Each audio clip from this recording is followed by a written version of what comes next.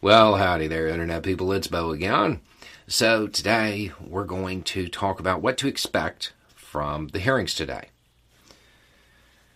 So far, it looks like they're following the template. Tell them what you're going to tell them. Tell them what you've told them. Right?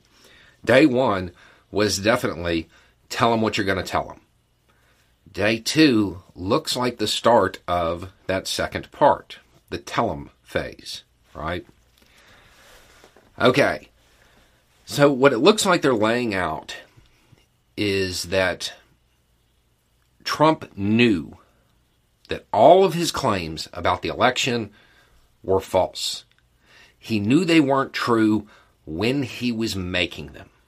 That appears to be what they're going to try to demonstrate. That he had been told, that everybody told him this.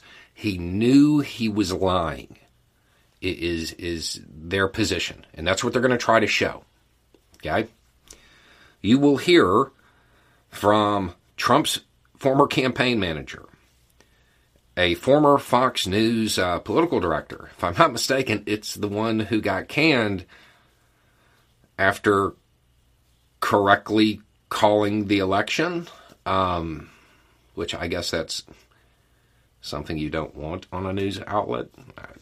Anyway, you'll hear from an election attorney who's probably just going to provide context. You will hear from a former U.S. attorney, B.J. Pak, U.S. attorney for the Northern District of Georgia, I think. Might be middle.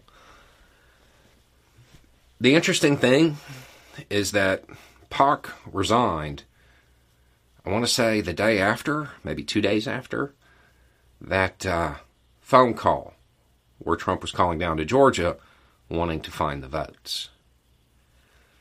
I've said that I think there are going to be some things that the American people really don't know, most Americans aren't aware of, that get brought up in these hearings. If I had to guess, I have a feeling BJ has some surprises for us. And that's just a hunch, but if I was going to be looking for new information, I'd be paying attention there. And then a former Philadelphia city commissioner. Honestly, I have no idea why. That one I'm not sure about. But it looks like they're going to try to establish that Trump knew he was lying when he made these claims. And then, through the rest of the hearings, they'll be able to point back to that and say, he said this, which caused this action, and he knew this to be untrue. That seems to be their route. Now, keep in mind, these hearings are going to go on a while.